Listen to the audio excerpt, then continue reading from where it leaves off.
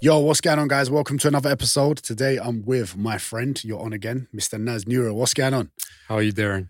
I'm good, bruv. I'm good. How are you? I'm good. It's been a busy few weeks, but I've been excited to talk to you and catch up from last sick, time. sick, wicked. You last spoke with my clients, right? You gave a nice little seminar, pretty much, right? We did like a Q&A together to my clients, and mate, they loved you. Did you get a lot of love on socials after? So much love, and you know what? They asked some of the smartest questions. I felt so challenged, but yeah, now I'm so enjoyed this so much, and the love that I got was amazing. So yeah. Does it make you realize like more of what troubles like general population are having with like I guess a lot of habit stuff that I guess include the brain, right? Which is what you are. You're training to be a. Yeah. I'm training to finish my PhD and help people out. So is that when you can officially say you're a neuroscientist? No, I can officially say I'm a doctor. Oh, sick. That's the difference, yeah. So but you can say you're a neuroscientist now, right? Because I'm doing research in neuroscience, so technically it fits into that. But yeah, as soon as I finish my PhD, which shouldn't be too long, I'm writing it up now. Then doctor. I'm gonna have to ask everyone, do a poll. Dr. Nas Neuro or Nas Neuro? I don't know. We'll have to think about it. Doctor's pretty cool though. Yeah, saying doctor is pretty cool. And what is one of the most common things you're seeing? What's one of the most common things that you saw, like with the questions that you got from my clients that kind of all linked together? Yeah, I think most people struggled with motivation, struggled with getting habits going. That's just a common problem that most people have. And that's the thing about neuroscience. Once you understand the brain a little bit, you can start making some adjustments and help people achieve the goals they want to achieve. Yeah. And would you say is each brain very, very different, or is everyone's brain got a lot of similarities? So brains are very similar in many ways and very different in others. And things that shape up your brain include your experiences, your nutrition, your exercise habits, whether you've experienced childhood trauma, whether you've experienced substance abuse. So as a whole, we have some similarities, but the brain is very plastic to change. Okay. And depending on your behaviors, your brain changes and adapts. I'm sure it changed as well with environment, right? Environment is a big one. So previously, everyone thought that the brain is like super sort of static. Whichever brain you're born with, you're stuck with that brain. As research in neuroscience has improved, people have understood that the brain is super flexible, especially in childhood, but in adulthood too. You can actually get changes to the structure of your brain based on your lifestyle and your experiences. Okay. You said childhood trauma. Yeah. Now, I've just come from pretty much a war zone in Turkey after the earthquake. Would you say a lot of those kids will have a lot of trauma? Yeah, it's a very, very sad situation. And certainly, I mean, you've been in the fields actually, like, what are the sort of things you saw? So we can talk about that. Like, I guess it's weird, isn't it? Because like you almost feel like when I was there, there's on the news and everything, they're saying there's thousands of people dead. They're saying like there's 23 or 33,000 right now. But bro, I think 100% it will go past 100,000. I think it's impossible for it not to. Like the locals were telling me and the people on the ground were telling me there's, from the whole region, 11 to 13,000 apartments are gone down. Those apartments they're not the richest areas. There's going to be a lot of family members in like one flat, let alone the whole apartment. And what I saw from the kids was, I think it hasn't hit them yet. You know, obviously the ones without their parents now, they're obviously going to see some absence from them, but I don't think it's actually hit them yet. And in my head, I was seeing everything. I was like, there isn't much we can do now in the sense of like, other than providing food, water, warm clothes and whatnot, and like shelter for the time being. But like, I don't know how that city is going to come back alive. Maybe 20, 25 years. Like, I don't know. It's crazy. And then those kids, like, what sort of effects can a kid have? Like, what negative effects would a brain have with a child experiencing something crazy like that? Or would it pop up later on? That's a very good question. Obviously, a very sad story. The way you look at it is childhood trauma has been associated with negative psychological, neurological, and physiological effects. So 3 different departments of science we're going to talk about. With the psychological effects, we're talking about an increase in risk of PTSD, an increase in risk of anxiety and depression. Okay. So those children already are at risk of those things. Not all the children, but the children that have seen the most trauma. In terms of physiological changes, you're going to get these children being more commonly in a state of fight or flight. So, when your body is in that flight or flight mode, when you're like anxious, children with trauma tend to have that experience over and over again. So their body is always ready for action, always ready for combating stress at all time. Yeah. And that spikes your cortisol in your blood. And the more cortisol is active or higher, a little bit of cortisol is okay. It gets you sort of ready for performance. High and constant level of cortisol associated with childhood trauma will result in shrinkage of the brain. Okay. So make the brain smaller and further associated with those psychological conditions that I mentioned. Oh, snap. And that is obviously going to affect pretty much their whole life. So that's going to affect their memory, that's going to affect their language, that's going to affect their problem solving. Once again, every case is different, but the more severe the childhood trauma, the bigger the problems on the brain.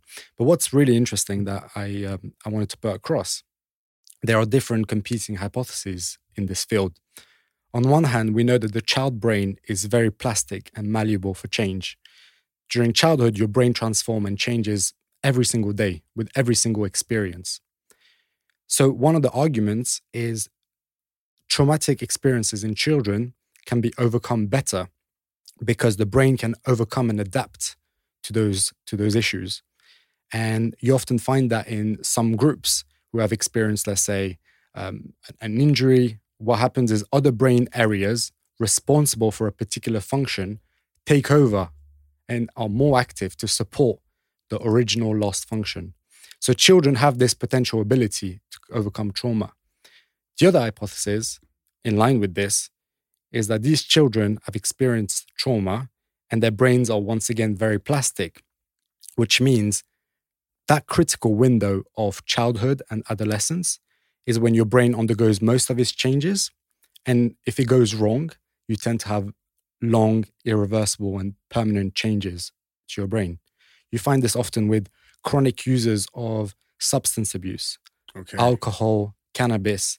People often ask me, I've smoked cannabis, am I going to be okay? And the research suggests that generally, depending on obviously the ratio of THC to CBD, there are multiple variables. But if you smoked really heavily as a teenager, you're probably going to have more long-term problems than if you do as an adult, for example. Okay. And this might be a silly question, but could there be any positive effect on a child's brain from experiencing something so potentially traumatic? Because, sometimes it can make potentially a kid invincible, right? If they grow up with the right sort of, right sort of direction, right support, they can grow up to fulfill life in better than most of us by experiencing something so done, or are they too young to understand that? So depending on the age, obviously, that's a key factor. I would say from a brain point of view, the effects are most likely going to be negative, and there's no way around that. But from a psychological point of view, with the right support, with the right social circle, community around them, there are ways to overcome that difficulty and perhaps overcome and do better in some form of way. That is possible. You often, one particular case that comes to mind is during Grenfell Tower, which is a horrific incident. Yeah. Some of the children had to sit their exams the next day. And some of them got like A stars and A's, and it's absolutely amazing. So, so credit to them. But as a general rule, in terms of like brain health, the child brain or the adolescent brain is there to be protected and for it to develop and continue to progress in its optimal path. And would genetics play a big part on how they move forward from this? So, for example, you've mentioned this to me before when we were talking, where you would say that I've got quite a positive outlook, potentially naturally or genetically. Now, would say a kid maybe similar to me, or their parents were very positive people and looked at everything from a positive angle or whatnot, would they be adapting or coming out of this very differently? Would genetics play a big part on this, or is it such a big event that no matter what happens, it's just going to affect a kid for a long time? It's hard to fully sort of distinguish the effects of genetics and environment. By the way, when you're talking about, let's say, your personal experience, you're saying that your parents were, for instance, encouraged you to be this wonderful person that you are. It's not just purely genetics, it's also your environment within the household. So genetics, we're talking about things that are predisposed out of your control, but your family's interaction with you is obviously something that's outside of your genetics. It's connected, but it's outside. So one classic way of looking at it is you have these twin studies where basically they study twins, and these twins have 100% of the genetic material that's similar. And what you do find is in some cases, for example, when you separate the twins or if they've been separated at birth, the environment takes over. The different environments of these children result in different sort of traits in some ways, overriding the effects of genetics. Whereas in other cases, separating these twins naturally through birth, what you find is whatever parent they have very little effect for them to develop a certain, let's say, condition. Okay. But answering your question, I think there is going to be variability in response and in how the children navigate through this difficult situation. But as a general thing, trauma is absolutely devastating for the childhood brain and for the adolescent brain. What about, go on, sorry. And with sort of long-lasting often effects, I'd say. Okay. And what about the adults? Like, they know obviously what's happening more than the kids. Is their effect, the way they're going to be affected, does it, this sounds bad, but like in my head, people are like, Darren, what are you going to do? That I was like, I don't know. When I saw the kids, I was like, you know what? Raising some money for the kids is probably the way to go, because, and it's going to sound weird, maybe it sounds a bit horrible, but in my head, when I think of old people there, I'm like, not that they're done, but I'm like, they're old now. Like their impact on their life after 50, after 60 in countries like Turkey, no offense to anyone that's listening, where those people live is very different to the Western world. You can live your dreams here and go at 60, it's not too late. You can still accomplish your dreams. Or when you're 60 in Turkey, in an area like that, there isn't much more you can really achieve other than like looking after your family and having like a somewhat decent job. You know, minimum wages there is nothing, bro. It's like £400 a month or something like that, right?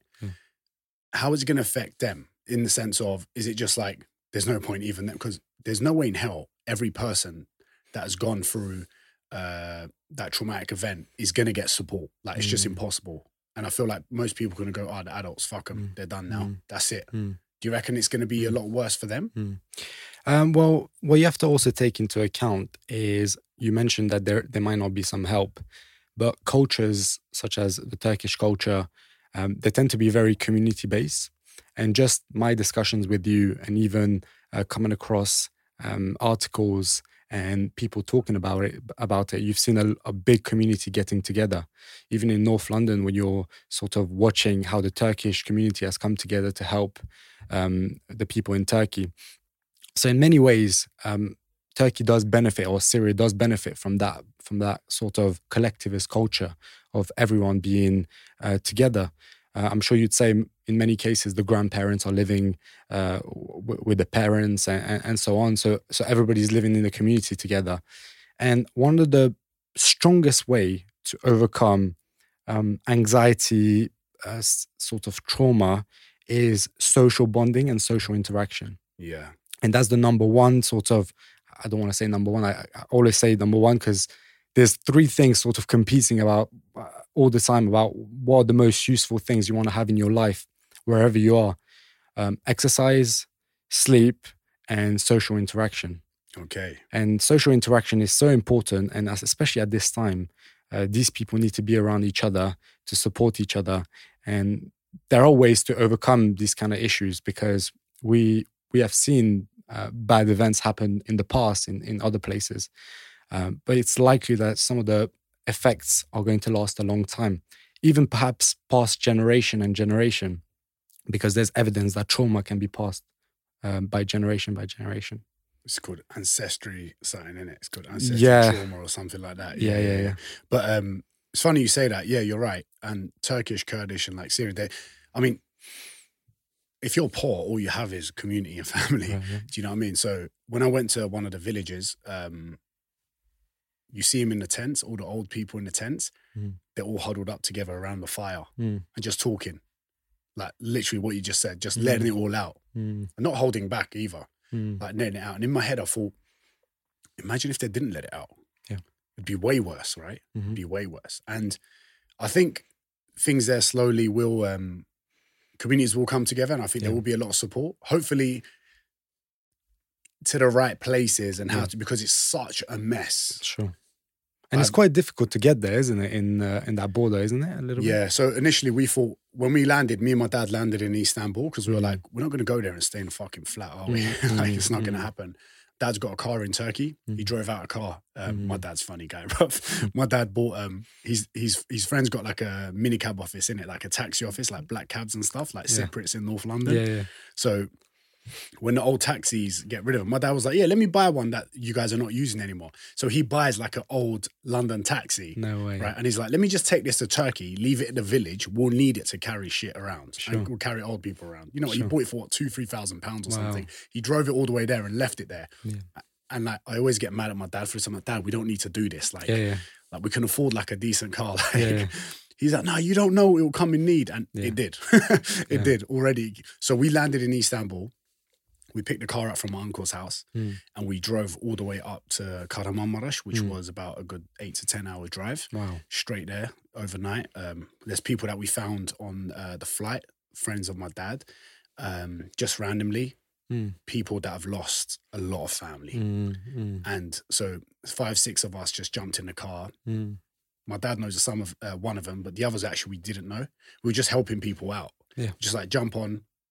Like you said, community just come together and need. We just drove up and dropped people where they needed to, and then supported people that we need. And we ended up slept in a car for like 4 days. My lower back is still in pieces. But it was definitely worth the trip. Now, do you think my brain is going to get affected by this? What do you think? To some extent, obviously. I mean, depending on the things that you've seen and experienced, it's likely to have left some form of an impact in you. The other thing to say is obviously you have an emotional bond to Turkey. I remember you saying that's the city where your dad grew up. Is that right? Yeah, it was like, it's where I used to go as a kid every summer, pretty much. That city, the one that's ruined, yeah. So it's likely also that that emotional connection to that place will also make sort of some of those memories that you've acquired during that time even stronger and more uncomfortable. We'll have to see. You'll have to tell me how you're coping with this. Yeah. It'd be very interesting to see. It was weird when I got back and I was like in an airport and stuff. Yeah. It was weird being in a real safer environment. It was like, it definitely makes you see all this a little bit differently. Like just, it sounds fucking cringy. Like it doesn't sound cringy, but it's just obviously a typical, it really makes me appreciate life more. But it does. You know, once you see that much pain, and bro, I saw a lot of dead bodies. Sure. Like, I saw this one moment, I was driving, my dad was sitting next to me, and I saw a group of 4 cars following this van. The back of the van was open, and there was like bags. And I was like, my dad was looking, I was like, what's that? What's in there, Dad? He's looking over, I'm looking. And I'm like, what is it? Like, have they got tents or shopping or something to take back? Bro, it was like 8 bodies. All their families following, driving them back to Syria. Wow. Mad. And I was just like, and in my head, I was like, this feels so surreal. Yeah. But like, this is the reality of these people. Yeah. And they have to like live with that. These people got nothing, man. They got no money, no contacts. Do you think it took you like a little bit of time for it to actually hit you after you've experienced it? Or at the time you were like, oh, it's like this? I took it in later when I was like sitting down, and you know those moments where you sit down. Sure, yeah. Then I was like, raw, what did I just see? Yeah. Like, that is pretty crazy. Yeah. And then I thought, in my head, I mentally like tried to put myself in their position. Yeah. And if I was doing that with no money, no nothing, how the hell would I feel? Like, what hope would you have for life? You know, some of these people now, mate, you're walking past apartments, in the city with their family members sitting outside. There's like a curb section in the middle where it splits the road, and then there's apartments. Turkey's one of these places where they put apartments every fucking place. Sure. There's families sitting there, mothers sitting there.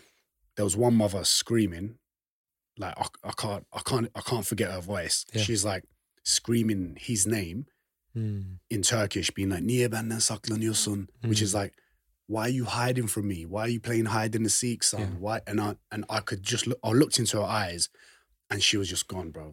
Yeah. Like you can just tell. Yeah. And I was just like, how's this mother gonna like come out of this? You know? And you remember those things, but I think luckily, I've got good people around me. I've got good family. I've got good friends. I've got all my Jets guys. You know, I'll be fine. Obviously, you know. Yeah. But obviously, my mind is naturally on how those people are going to be, which is, I guess, like the tougher part. But you have to live on, right? We have to live on, keep doing what we need to do. And whatever I do, stuff like this, can allow me to help more people, hopefully, in the future. You know, like raised a bit of money, which is cool. And then I want to continue that. And, you know, I don't want it to be one of those things where it's like, oh, 8 weeks later, there was a study, apparently after 8 weeks, these sort of like big events, they get forgotten very quickly. I want to do my best to not let it get forgotten, you know? You know, that text that you written on the actual fundraiser page, Yeah. I could just, when I read it, I could just imagine you saying that to me. And that's when I knew like this was actually very like raw from the heart and very genuine. Oh yeah. Because it was literally word by word, the Diran that I know. You didn't try to overcomplicate it too much. But I remember seeing everything that you said was pretty much sort of in line with your character. Did you ever expect it to like, you know, grow to that extent? No, I thought, you know what? If I raised £10,000, it'd be good. Yeah. But there was a part of me that was nervous. Yeah. When I'm usually nervous about something, it usually does well. Yeah. I was nervous about it because in my head, I was like, oh my God, what if there's too much money for me to handle on my own? Yeah. Because it's a big responsibility. A lot of people have trusted me with their money. And it scared me a little bit. There was a moment where I was not distressed, but we went back to my nan's house in Istanbul before I flew back. And I sat down and I was like talking to my dad. I'm like, oh fuck, how am I going to post my fitness stuff now? I've got to run a business. People are going to misunderstand. There's going to be people that are going to think I went there to take a few fucking selfies with some kids and then just come back to normal fucking doing jiu-jitsu, doing fitness, all of this shit. But I was like, spoke to my dad about it, spoke to my good friends, family about it. They were like, dude, you just have to keep doing what you're doing. Yep. And then when the time comes, I'm going to use that money in the right places. I'm just going to wait. Nice. And I've got a few ideas. I want a school, but I've got a few ideas for, if not a school, something else that I think can help them mentally. And I've been thinking about this. And I want something to do with sports, whether it's a school primarily for sports, athletes. And I've got something in my head. And luckily I've got the contacts to be able to fly, like, imagine us when we're black belts. And I'm like, Nas, yo, you want to go do a quick seminar at school, teach the kids some jiu-jitsu? Yeah, no, you know what I mean? I've got footballer friends. I've got athletes everywhere. Do you know what I mean? There's so many coaches that I know. So I want to see what I can do. But for the time, it's just going to be raise as much as possible. And when the time is right, put it in the right places. Put it in the right place. I don't want to just do it. You can't do anything now, bro. You have to wait for sort of the storm to pass because they're still seeking for bodies. They're still sending emergency help right now. So at least for 6-7 months. Okay. At least. When I'm going to go back next month. I'm going to chat to the people that I need to chat to like make like plans and all that sort of stuff. But I'm not going to take action on it. I'm not going to allow anyone's money go to waste. I'm going to make sure it's at the right time and the right place. Put it in the right place. So the result of it is like there's going to be impact from it, basically. But you think the thing I loved about that is you documented so much. Like I felt like I was part of the experience, you know. Oh, good. And luckily, I mean, it sounds really selfish, but I wasn't involved So it's not fair for me to say that I was part of it. But no, you were, man. You raised the awareness, bro. but I could see Darren and his dad are driving all this distance, or Darren and his dad are doing this, and and I think that's the key. It's like documenting it for people to see, for us to find out sort of what the situation is. I found out so much from you that I didn't necessarily find out from the news. So. Oh, I appreciate that. That's good. I wanted to do that, but I also wanted people to see, like, I didn't actually want them to see, but I thought there might a lot of people that used to follow me, refollowed me, and sent me nice messages, and all of this stuff. So it was actually quite weird because people are very quick to judge, and any opportunity to like not like you, whether it's to make them feel better about themselves or whatever it is, they take that opportunity. But this time it was like the other way around. So people were actually show me a lot of love, and the ones that didn't before, I think they saw me very differently because I am I don't chat a lot of shit on Instagram, but I am very like in your face. And you're blah, both blah, blah. extreme, isn't it? So I'm quite extreme. Yeah. So like, I think people saw a side of me where, Diran's driven to make something happen. And for people that don't know, my name is Diran means resist, and it comes from a political name from my family. So my family that's how I was raised, like to always do the harder route. Sure. Don't cut corners. Do what's right. Be a good human. You always win and whatnot. But we'll see what happens. I mean, it's pretty crazy, but hopefully, I think it will give a positive impact for sure. It's also what I've seen. It's also like made a lot of other like influencers, celebs, whatever, take more action on it, which is cool. And now it's, you know what's funny? I'm getting all these big charities emailing me now. No way. Yeah, because they see the cash, bro. Oh, wow. They see the cash. So they're like, hey, Diran, can we help you with your blah, blah, blah? Oh, yeah. Because they want the cash. Yeah. And it was quite, it's quite funny. We'll see what happens. We'll see what happens. You were saying how, you're saying like the three core things. You're saying community, you're saying training, and you're saying sleep. Sleep and training, community is the three core things. But it's also the three core things like Western society is really fucking up with, right? Would you agree on that? I feel like our society is improving its relationship to exercise. I feel like nowadays most gyms are jam-packed. I don't know about you, but I wait ages for a barbell, so that's a positive thing, I guess. I guess so, yeah. So I think the attitude to exercise is a positive one. Most people are involved in exercise.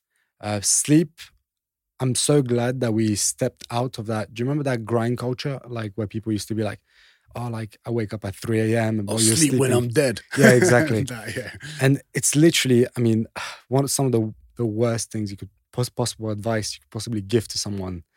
Sleep is so crucial. Sleep itself is broken down into different stages. You have this slow wave deep sleep that happens sort of early at night. And then you have this rapid eye movement sleep where you often dream and you're paralyzed. So you often find people can't actually move during rapid eye movement. AKA REM? REM sleep? REM sleep, exactly, cool. REM sleep. And what you find is slow wave sleep in particular is important because it's like the brain's sewage system. So it cleans the brain from debris, misfolding proteins, dead neurons. And without doing that, what you do is you accumulate toxic material in your brain. So it's so important for people to get their slow wave sleep. And slow wave sleep happens at the early phase of the night, like I said, of your sleep. And one of the easy ways that you can skip the slow wave sleep, what people do, is by going to bed 1 hour later than usual or 2 hours later than usual. People think that by going to bed 1 hour later and waking up 1 hour later in the morning, that you'll be able to catch up on your entire sleep cycles. But what you do find is your body clock is set for you to go to bed at a particular time.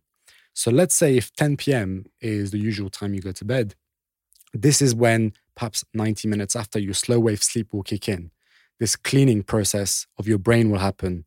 The restoration of your muscles, of your body's system and immune system happens during this phase.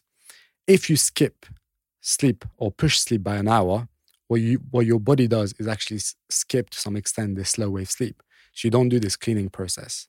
It's almost like not cleaning your room for the next day ahead. You leave all the junk. Well, actually, a better example would be the kitchen. I'm sure you've seen this. Whenever you leave your dishes, I've like done from it. from the night before, and you're like, okay, I'll do it tomorrow. Well, slow wave sleep acts as cleaning up the dishes, cleaning up the kitchen and the sink. And if you don't do that, you wake up the next day being like, oh no, I have to do all this. So you always start behind, the day behind, or in your recovery. So that's why it's important to maintain and create regularity, right?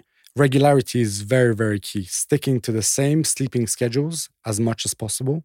Even if you fail to sleep, one night you had a bad night's sleep, what you should do is try not to nap during the day. Try to maintain your regular sleeping schedule. Have an easier day. So let's say if you have a big gym workout that day, take it a little bit easier, because you can actually, your immune system it's in a weakened position. So you can actually overtrain yourself and potentially make yourself sick.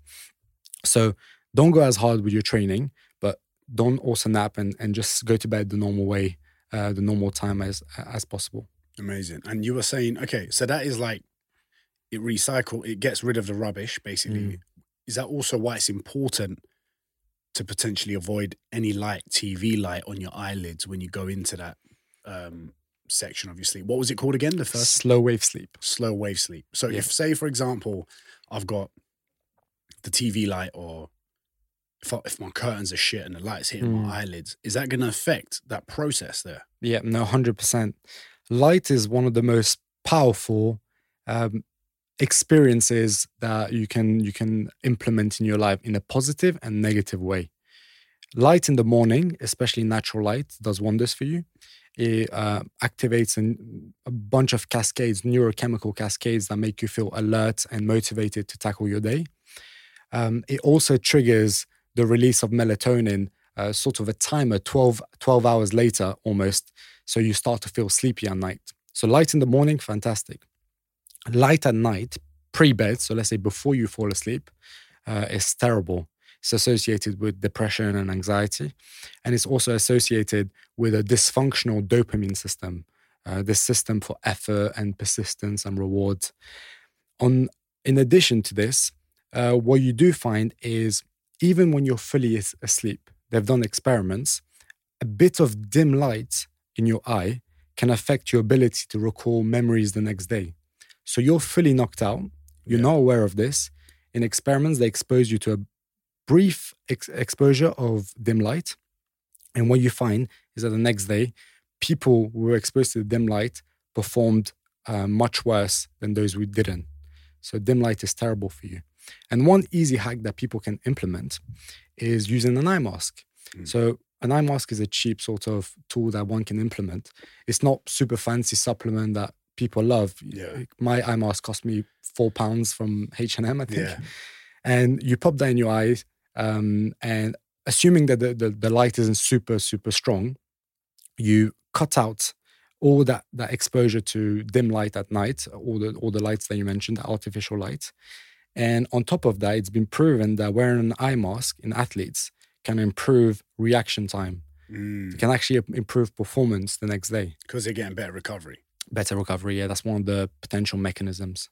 Mad. It's just not the sexiest thing when you've got a girl over, ain't it? Just put my eye mask on. Well, you just have to put it on, and get it done, So, okay, that's great. Now, you mentioned dopamine. Yeah. Dopamine's good, right? But can it also is it becoming more dangerous now than good? Because I feel like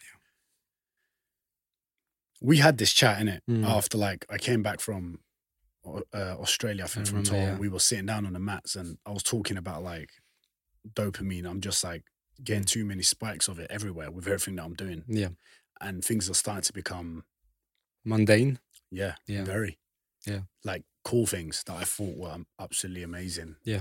And I feel like I needed to bring it back a level, and and you told me a few things there that was kind of blew my mind. And I think people need to address. Do you remember some of those things that you mentioned? Yeah, no, totally. Yeah, totally.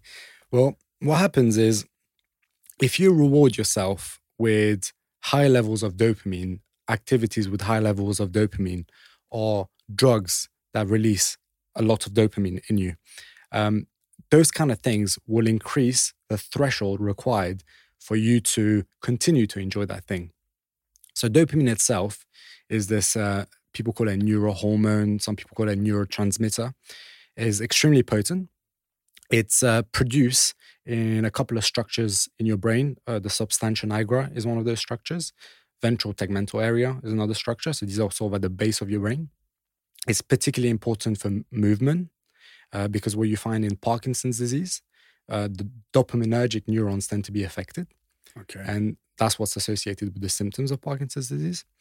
But on the sort of, in everyone else or as a general, it's associated with, it's the molecule of effort, motivation, persistence, and reward to some extent.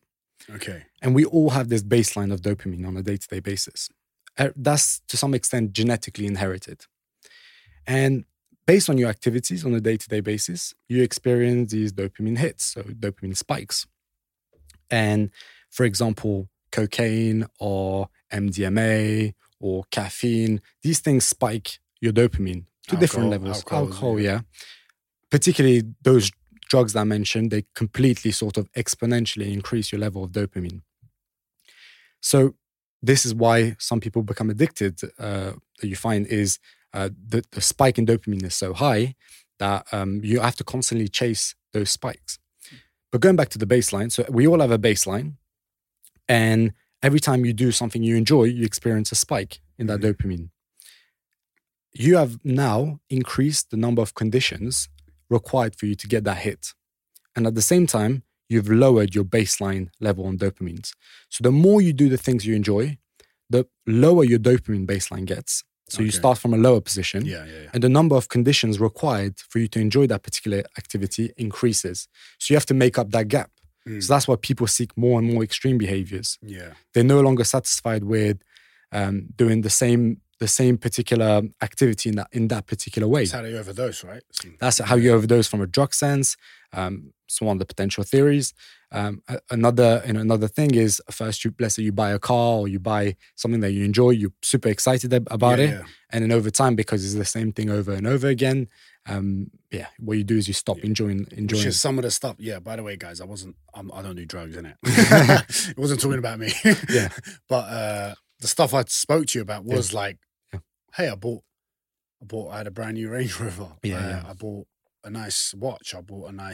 Got nice trainers. I live in like somewhere nice now. And I was lucky enough for work. They flew me business class everywhere. And it all became a bit overwhelming, right? Yeah. It all became like that. And I was just like, even now I've changed my car. I've got myself a Golf. Nice. It's just, and I'm enjoying it so much more. And it's like, it's less stress. And when you told me that stuff, I was like, because I had a big peak of or constant peaks. Constant peaks. I had to bring it down. And I was literally like, when my car got stolen, I was walking from like Wandsworth to Hammersmith for jits every day. And like without any music, and I was just like staring at the floor. It was weirdly very therapeutic. Like, of course. I was enjoying it. I was enjoying like not having anything. And I feel like I saw an element of, I can see where like, okay, let's be honest, I'm some B-Tech celebrity. I've got some followers on Instagram, but I'm a B-Tech celebrity, right? I'm not, some people know me, but it's not like, I'm not like these guys where they have access to crazy shit and are so distant from general public, right? I got a glimpse in my head of like, no wonder these guys are fucked. Like, no wonder they got so many problems, man. Like, how the hell would they cope? I mean, you get people, celebrities that are suicidal. And I'm not saying I was there. I'm not comparing myself to that at all. But I saw like a very small glimpse of what they might feel on a different scale. Now, you were talking about dopamine, right? Those hits, we become numb to them, right? If that is consistently quite high. Now, one of the, not for myself, I think I've got good control over it. I'm on social media quite a bit for work purposes. But you get a lot of people wake up and the first thing that they do is they go on Instagram. And they see something funny, sexy, educational, something that spikes dopamine. How negative is that? How bad or how good is that? So what's interesting about social media is, like you said, you get that peak, like that spike in dopamine whenever you first grab your phone, you see something interesting, and you get that notification or you get that message. But the algorithms of social media apps, and we're talking about particularly Instagram and TikTok, they're designed to keep you scrolling. So social media on itself, there's nothing really inherently wrong with it. In many ways, it provides huge benefits. It allows us to connect with people on the other side of the globe. It's a huge technical tech um, advantage that we have through this system or this device. But it's the constant act of scrolling that becomes sort of almost addictive. And what you do find is these algorithms on social media, they're designed to keep you scrolling. And I can give you an example of that. What you often find is people are grabbing their phones, and every 5 or 6 videos, you see something that grabs your attention. Mm-hmm. I'm sure you might have experienced this on Reels or on TikTok. You're looking and you're like, skip, no, boring, boring, boring, and then wow, this is amazing. And that's all your brain requires for you to keep scrolling. You almost like become addicted to this searching for that dopamine hit. And it's that constant scrolling that's the most problematic that people need to really think about. And I'm assuming the algorithms, they noticed how long you hold on that video. Mm. Then they push more videos like that towards you. Yeah, so exactly the accounts you follow. Exactly the accounts you follow, the things you like, how long you watch that video. All of these are parameters that these big social media app companies are using to predict at which point is this person really like enjoying this. And then they're going to kind of filter it. So every 6, 7 videos or 10 videos, those kind of videos will pop up. TikTok and Instagram, Facebook, I bet they've got like this massive fucking meeting room where they have like 50 guys as smart as you sitting there going, okay, how can we make people stay on the platform? That's probably their job, innit? I bet they have that in there, which is crazy.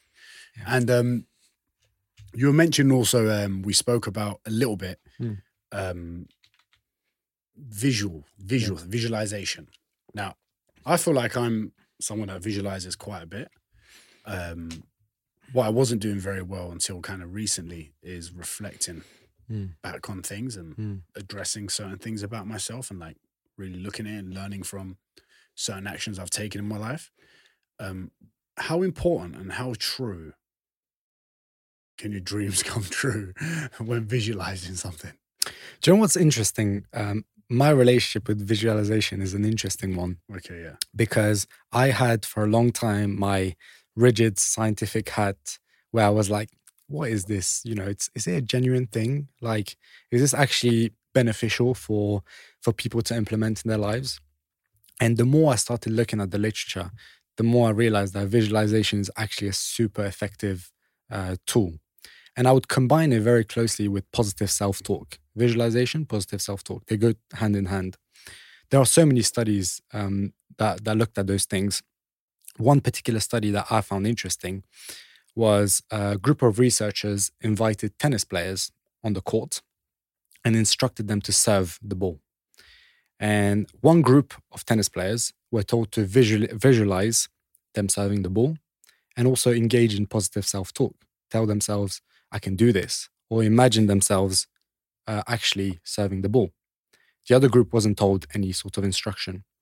What they found is the group that were involved in the visualization or positive self-talk served more accurately and efficiently and consistently than those who didn't engage in the visualization and positive self-talk. Now, visualization and positive self-talk is thought to activate the primary motor cortex or primer for action. So this is a particular structure important for motor movement. So that already is almost sort of like feeding it. Yeah, you're almost like, preheating the oven. Okay. Before you're actually cooking the thing. Yeah. So just the visualization and the positive self-talk is making your neurons, we say in neuroscience, ready to fire. They're ready for action. And all you need to do is serve. So this is a perfect example of how people should implement visualization, positive self-talk in their lives. That explains it with the tennis players, because tennis players are fucking crazy. Like, you need to almost be deluded if you want to get to that level of success, right?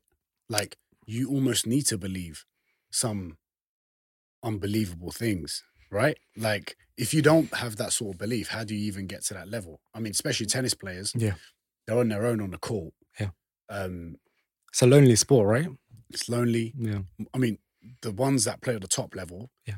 they're pretty fucking mental, let's be honest. Yeah. And they have to have like an element of crazy. Big personalities. Big personalities or just big introverts. Like, I guess people that, are forced to be alone. And because you have to be really competitive. So it's not like you got teammates. But think about it also, it's like these are kids that probably sacrifice so many years of the sort of the funnest years as a teenager or even as children. I think of Djokovic, for example, who I know as a child and as a teenager was traveling all around the world, leaving his family, let's say, to train. But I don't think this is purely specific to tennis players. No, I think it's like I mean, tennis players, especially as you said, this sort of lone wolves in a way. They're acting by themselves. But this idea that, obviously the success you're required for tennis or for football or for these kind of things is it's very impressive. And I think that's what most people struggle with attaining those heights, is continuing to make those sacrifices. Yeah, I guess, self-belief is one. Do you know what I mean? Like a lot of people are not great at it. It's usually ones that are quite like that tend to do, I guess, successful things or things that are more in people's eyes. Do you know what I mean? How much would you say you visualize now? By the way, I was mentioning the tennis thing because with team sports, it's harder to pinpoint, whereas with tennis players, like a serve, a point, you look at them, it's more specific. I feel jiu-jitsu is a little bit similar too, in a way, because the contrast between training in the gym and going to compete is so different. I'm not going to compete. The RGA boys are no longer there. You're there on your own, and yes, they're there to support you, but someone's actually trying to hurt you on the other side. So it feels a little bit lonely in a way. That has positive consequences, because in a way, you get ramped up and you're like, okay, like I'm ready and I'm on my own. But on the other hand, I see what you mean by comparing them or by mentioning tennis players. It's like it's quite a similar experience. And that's what I love about competitions, actually. Like, I feel like when we roll, you're very technical. You're way more technical than me. I'll just say I'm probably stronger than you. I'm a little bit stronger. A little bit. But like, when we're rolling, we don't go crazy hard. No. We're like very flowy, very like whatever, let it go. But if you catch me, you catch me. If I catch you, I catch you, whatever. It's most of the time you catch me. No. But by the way, Nas is a freak in nogi. He's very good nogi guy. I'm scared to put the gi on against you. And when you were saying stuff about comp and like training, I feel like I'm someone that does better in competitions than I do at training. Now, I don't know if it's because I've set this thing in my head of visualizing that I do better at competition than I do at training. But when I'm at training with you boys, I can't like completely shut off and go. I can't go full like. Yeah, just comp mode. Yeah, comp mode with people that I know quite well. Yeah. But then I'm in my head when I'm on a match, when there's in essence, a stage, and it's someone else where you don't have to be polite. I've always visualized myself as just like winning. And I feel like I've done well by having that mentality. Yeah. Do you think that can hinder me being too nice at training, can hinder competition days? I think definitely to some extent. I definitely think like the more you match your training to your actual competition is great. But you also need to realize that training is for learning, competition is for performance. They're two different aspects. During training, this is your time for trial and error, for you to experiment your new game, for you to experiment new techniques that you've been taught. It's not the time to always go hard and without really processing the moves that you're actually performing. This is the time to slow down and experiment. This is why you and I train really well. I give you a certain reaction and then you give me a certain reaction. Yeah. We go back and forth. My aim is not just to beat you. There's an element of competitiveness in it, but my aim isn't to just make this a boring sort of either I dominate you or you dominate me, because it's training. Yeah, obviously, if you and I faced in a comp and I didn't know you, then it'd be really competitive. Different. Yeah. But I know the answer to that. Yeah. Why I have great roles with you and why you're similar like that as well. Yeah. Why I can't have those sort of roles with some people. Yeah. And I think it all just comes down to ego. Yeah. Like, I have no shame whatsoever if you tap me out. Yeah. Which is why I go for mad fucking moves. Like you and me end up in some weird fucking positions sometimes. And it comes from like, we're just experimenting, being right? creative, Yeah. right? But whereas if you're with someone that's got a mad ego and you can just see they're just out to get you, you just can't be that relaxed, can you? No, you can't be that relaxed. I always try to match the intensity of the person at the very least. I'm quite lucky. I'm getting to a stage where I'm experienced enough to handle most people. So I don't have to worry about it too much. And the really technical guys tend to be really controlled. Yeah. So you won't have that worry. It tends to be the more beginner sort of blue belt phase.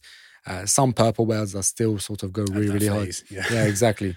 So, I'm the same personally. Like, and actually, you know what? Like, whenever I get tapped, I'm like, okay, why did I get tapped? And I try to understand and implement changes so it doesn't happen again. Yeah. That's my aim. Like, really, it's not to just beat you there or beat someone else, because why? Who cares? Like, you don't get mad at yourself for it. You try to figure it out. No, exactly. For me, it's like it's so cliche or cringy, but it's like a problem-solving activity. Yeah, it is. Yeah. Like, for me, the reason jiu-jitsu really clicks with me is because I'm going there to problem solve. Yeah. It's basically the same thing as, I'm not sure if you've ever looked at a series of codes on a computer program.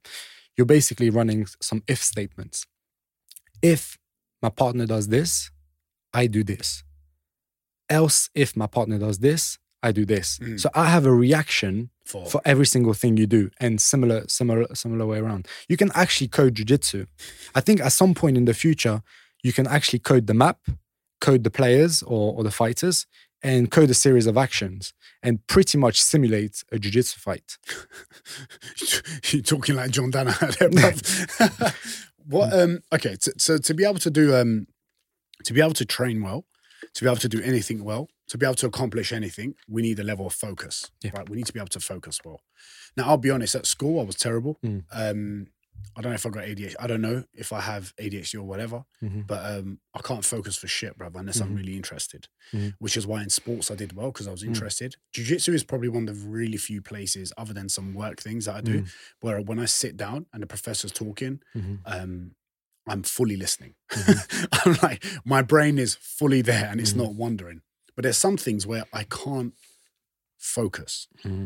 How do we improve focus? Like, with my brain. If my brain is scattered and it's all over the place, how do I improve that? Is it my environment? Is it the people? Is it planning? How would you improve that? What tips would you give for someone that struggles with focus? Yeah, no, I think it's important to distinguish between people that actually have ADHD, because that's a whole separate category. Yeah. I think there's obviously still a lot of people that are underdiagnosed for ADHD, which is another issue. But as a general rule, for focus, you need to get those fundamentals right. And that includes 7 to 8 hours of sleep. That includes regular exercise, a combination of cardiovascular and resistance training. Yeah. You need to make sure that you're getting sufficient sunlight exposure in the morning, and no light exposure, artificial light exposure at night. So those kind of the fundamental social interaction we've spoken about. On top of that, one of the easy ways, or one of the sort of detailed or systemized way, that's a better word, systemized way to improve your focus in certain activities is to gradually increase the amount of exposure that you're to that exact activity. Okay. So for example, a lot of people ask me, I want to meditate, or I want to sit down for 10 minutes and actually improve my focus. But they're like, after 1 minute, I just want to get up and I don't want to do it. Yeah. But why are you aiming for 10 minutes? Aim for 1 minute. Set a timer. 1 minute, I'm going to sit down, and whatever happens, I'm going to stay focused or sort of meditate for that one particular minute. Or once you've done that, then increase that by 2 minutes or 3 minutes. So gradually every day you increase the amount of time exposed in that environment. In terms of work productivity, there's evidence that our brains work in this ultra circadian rhythm, which basically means that our brain best operates in 90-minute chunks. Okay. So people that try to like work 5 hours in a row, that's not optimal. That's not the optimal way for your brain to work. What you actually need to do is set 90-minute timers and take a break of 10 minutes, 90-minute timer, set a break of 10 minutes. That's an easy sort of tool that you can implement in your day-to-day basis, if that's possible within your work capacity. The other thing you could do is, if you're working on a computer, is to avoid looking down at the computer. a lot of people are sort of working down and looking down. But basically, whenever you look down, you activate certain neurons that make you feel more sleepy and lethargic. Really? Yeah. When you're looking down? When you're looking down. So when you're like, let's say, because your body is basically telling you you're kind of in like that rest mode. Question. Yeah. Would that also affect people with their postures like that? Because, you know, people that tend to be quite shy, maybe introverts, I won't say introverts, but people that are quite shy, people that are always lethargic, people that are always fucking moaning and always complaining, they all tend to walk and look down. Yeah. Do you know what? That's actually a very good hypothesis. I don't think it's been tested, but the general idea is like special cells in your eyes that basically send those signals to the base of your brain, telling you whether you should be alert or awake. So potentially, I mean, you could design an experiment that's a perfect experiment for you to test. You can do it, bruv. I can be there. Exactly. You're smart. I'm not smart enough to do that. You can do it, bruv. But on the other hand, if you want to stay focused, what you want to do is see if you can place your laptop on a series of books, or maybe like elevated screen, and then sort of look up a little bit more. And what you do, you will find is your alertness will increase. You'll be more sort of productive and feel less sleepy. Okay. You said something about meditation where you should sit for 1 minute and then progressively I guess. Progressive overload. Progressive overload training. And there's a few meditation people I've had on the podcast and I spoke to. They always say, no, sit there for 20 minutes and force it. What would you say to that? What you say where like you do a minute and you overload, is that like from a study or something? Or is that something that you've seen that helps people improve? Because they're like, 20 minutes, you zone out and you do what you can to like fight your focus or whatever. I mean, in an ideal world, that's what you want. Okay. So those people are not wrong. Yeah. But the thing is, you've mentioned that you really struggled, or people really struggle to really sit down. Most people do, yes. Exactly. So if you can, for example, myself, I, like everyone else, I have impulses and I want to go on my phone, or I'm distracted. But I can sit 20 minutes. I have that capacity. Okay. But some people don't. Yes. And some people like will give up. They won't wait 20 minutes. They'll just scrap the entire experiment. So my point is, for those particular people, you want to start small steps, 1 minute, 2 minutes, perhaps start a little bit higher than 1 minute, perhaps start by 5 minutes. Okay. This is your 5 minute starter, and then 6 minutes the next day. The way it works is basically by constantly repeating this sort of pattern of activity and also increasing the difficulty every day. You basically sort of rewire your brain. You actually rewire the connections of neurons involved in that particular behavior. And the more they're coactive, we say, the more these neurons supporting that behavior are active at the same time, the longer you are or the better able you will be to sit down. So yeah, I think people should just like start slowly. Yeah. This kind of mentality it's more like, realistic. Yeah, but why are you trying to accomplish everything at once? I mean, if you have the capacity, fantastic. But most people don't.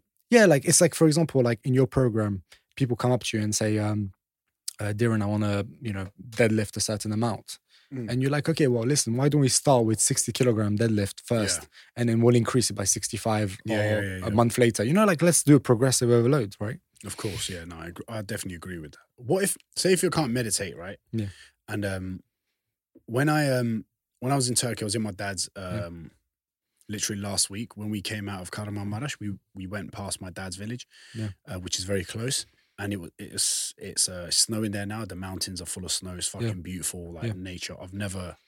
First time I went to my dad's village in the winter, and it was amazing. I loved it more than I do in the summer. Yeah. And once I came out of the chaos, and bro, nature, the mountains, and that quiet, it's like... Bro, I have a good study about this. It's beautiful. It's scary, Yeah. There's like element of like fear there, but it makes it fucking sexy. I don't know, it sounds weird, but like my dad was like, you coming into my like dad's uncle's house? I was like, I'll come in a bit. I just want to sit here. Yeah. I literally sat on like a piece of wood looking up to the mountains. Nice. We're talking kilometers of mountains and just pure white and silence. Yeah. Just 10 minutes. I didn't close my eyes or anything. I just like breathed. And I was just looking around, and it felt like meditating. Yeah. It felt like I was on mushrooms, bro. It just felt like I was like, oh my God, my brain has actually just relaxed, like after the stuff that I've seen, And So if you can't meditate, can you just sit there? Yeah. You can? So sit there as in sit in nature? Just anywhere. Like just because sometimes the pressure of meditation can be too much for a lot of people because they don't know what to expect. Yeah. But we do know what to expect when you sit there and do nothing. It's just sitting there doing Let me nothing. answer this question by first telling you about an interesting study on going outside and being exposed to blue and green environments. So green environments are like parks and forests and those kind of things. And blue environments are like rivers and lakes and oceans and those kind of things. And there was a big study done in Finland where they basically collected data on about 20,000 participants. And they collected information on how often these people visited those places. And at the same time, they also asked them sort of, let us know what medication you're taking, how often you're taking medication. And what they found is the more you visited green and blue places, the less medication you actually had to take, or these people took less medication. Oh, wow. Yeah. And I mean, some of the potential mechanisms are things like increased opportunities for exercise, increased social interaction, opportunities for social interaction, like we spoke about. And the other thing I wanted to mention is this idea that whenever you're stressed or anxious, you tend to often sort of narrow your visual field to a very small window. Okay. You tend to stare and almost internalize all your stress. That's what you often find.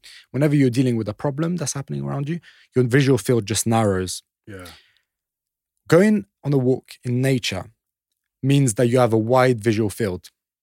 So whenever you're stressed, you actually want to widen this visual field. And going on a walk, looking around, you gave the example of the mountain, looking around actually reduces activity in the structure associated with fear processing in the brain. The structure is called the amygdala. So activation in that structure reduces because of you looking around and because of widening your visual field. So as a tool for people to implement as part of, in addition to meditation, is to just go for a walk. No phones or no music, but just admire the environment around you, move your eyes around. That's an easy way for you to reduce stress. And that's why you should get your knee up 24/7. Yeah. And it's funny because that whole thing came from when I was really stressed. Yeah. And I was going for a bad time. That helped you, didn't it? Yeah, I was walking my problems away. Yeah. Literally. Anytime I'm stressed or if I'm in some argument or something, I'll walk away. Yeah. I need to exert some level of energy. Yeah. Somewhere else. Because you're widening your visual field, you see. Yes. I would say I'm a very visual person, like visual learner. Tell me to sit down and read a book. It would be very difficult. But if you and me went on a walk and had a conversation about neuroscience, I'd probably learn all of it and I'll take it in like a sponge. Now, if I'm someone that is a very visual person, would that be more beneficial? That action be more beneficial for a visual person, or would it be the same for everyone? I'm not sure if it's super related, Okay, but that's another hypothesis you could generate. I do think learning and sort of your ability to sort of reduce stress are slightly unrelated in this particular matter. Mm-hmm. But I mean, like, for example, I'm not particularly visual. I'm visual, like, but not particularly. But I love a walk and going around. And, Okay. You know what I mean? So I don't think they perfectly map one to one. But once again, listen, it depends. We'll start a lab one day and we'll run a bunch of experiments. Yeah. This one experiment that I was telling you about, I was going to tell you about. Yeah. Fascinating experiment. Is this your favorite one? It's one of my favorite ones. One of your favorite ones, yeah. It's astonishing. So it's been done in Johns Hopkins University. So it's a lab in there that have done this experiment. And basically they study octopus or octopi in this particular group, so a bunch of them. And what they found is generally octopi tend to be quite sort of not lonely, but sort of independent creatures. Unless they're mating, they stay in their corner. They don't really interact with other octopi. So there's one hypothesis that this experimental group generated is whether the serotonin system, so there's this system associated with feeling happy and satisfied, is similar in hippocampi octopi that is to us. So they wanted to investigate whether the human brain and the octopi brain behave kind of similarly. So they put these octopi in water immersed with MDMA. Yeah. Okay. And basically, like, what they found is when they put these octopi in groups, usually they would like kind of like separate from each other. What they found is these octopi started cuddling and interacting. So they absorbed the MDMA And MDMA is known to increase your serotonin level. It makes you very cuddly and I've seen a lot of people in Ibiza take MDMA and become Yeah. very cuddly and Yeah. fall in love, bro. Yeah, I feel you. so it seems that the genes that code serotonin, this particular chemical that I mentioned, in humans also overlap with those of octopi. And so, yeah, what you find is a bunch of octopi that are like cuddly and want to interact with each other. It's fascinating. That is very fascinating. Have you watched that documentary on Netflix with the guy that interacts with the octopus? What is it called? I don't think I've watched it. Have you not watched it? I watched Is it it worth during COVID, but it was weird. This guy Yeah. goes into the ocean every day, finds the same octopus for a whole year or something. No way. They have this weird relationship. I need to check this out. Legit, Now. bruv, you'd love it. We're going to talk about it. Yeah. No, you'd love it. Yeah. I was like, I don't know how I kept watching it. It was very. Is it like one of those, like when you go on YouTube and you end up in like No, it was on Netflix. I saw it. Yeah. And let me click it. And I was like, this is a bit weird. This guy having some weird interaction with an octopus. And you checked out, yeah. He documented it for like over a year and a half or something. And Amazing. they built this relationship. How did he know it was the same octopus? Did he like tag it with like a particular thing? No, or he just recognized.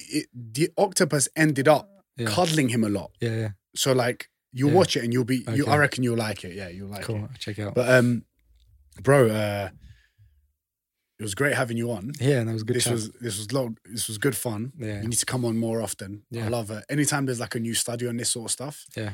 you got to come here and share it. Let's do it. And we've got to do a lot of. I always have these weird, like, you said you need to open a lab and we'll do all Yeah. of this stuff. There's a lot of things that in my mind correlate and make sense. I don't have proof though, Yeah. and I can't generate proof, bruv. I'm not smart like you, innit? But it doesn't mean that it's false. You just have to test it. I know, but I have this like core, like when I see some things and I'm like, I know this is true, but Yeah. I can't explain it. It's just like when I see someone that I don't like, I just like, I know that person's a bad person. Yeah. I don't even know how to explain it, but I can Yeah. just pick up energy that this person's a prick. Yeah. Do you know what I mean? Yeah. But we'll talk about that another Yeah. time. But anyway, thank you for coming on. Cool. Where can people find you if they want to follow you? Nas Neuro on Instagram. Yes, Naz is definitely he's dropping a lot of fun facts, Yeah. a lot of Naz bombs.